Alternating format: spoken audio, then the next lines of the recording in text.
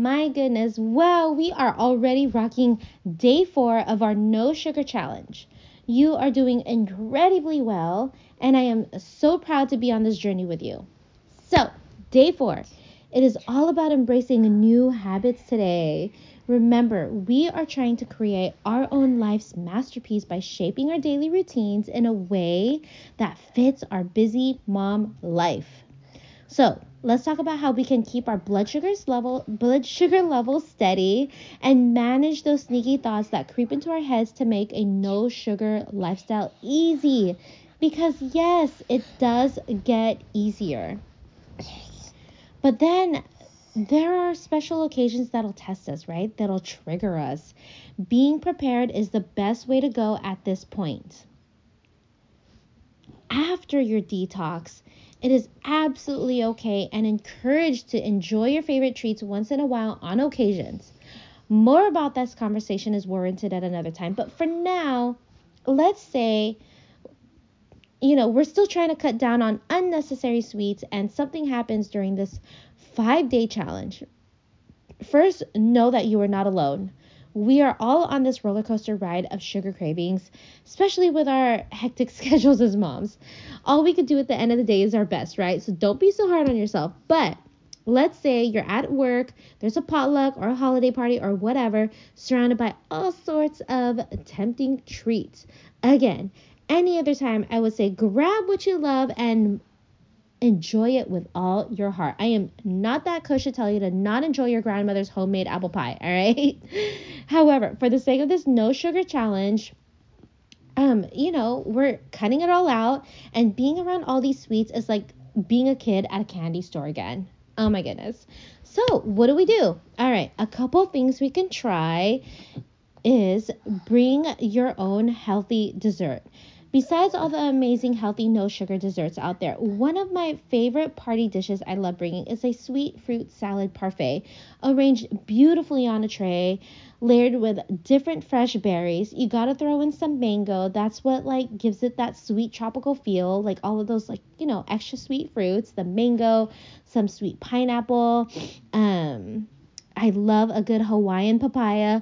Throw in some nuts, some pumpkin seeds with a side of Greek yogurt. Remember the unsweetened plain Greek yogurt. And when we're outside of this 5-day challenge, drizzle some honey all over that. Okay?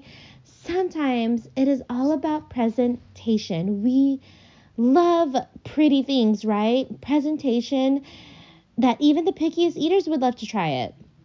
Always remember, eating a filling meal beforehand can also be a total game changer. Okay?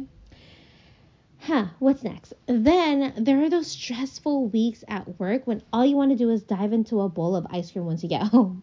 But mama, let me tell you something.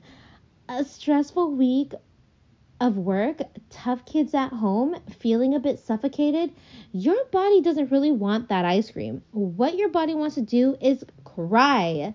So cry it out. Then when you're ready, go outside for some fresh air, take a brisk walk, get some deep breathing in, or even throw your favorite song hella loud to drown out your own thoughts until you're ready to truly process it. Seriously. But what about them late night cravings? It's like they have their own secret schedule, right? You'll find that during the 4-week anti-inflammatory accelerated challenge, we set eating schedules. It's not necessarily fasting, but it's a way to keep your brain and body aware of the eating times so it knows when it should be digesting food and when to get ready for sleep. I'll explain more on that another time. But the point is, adhering to this given time frame can hopefully cut out those late night cravings.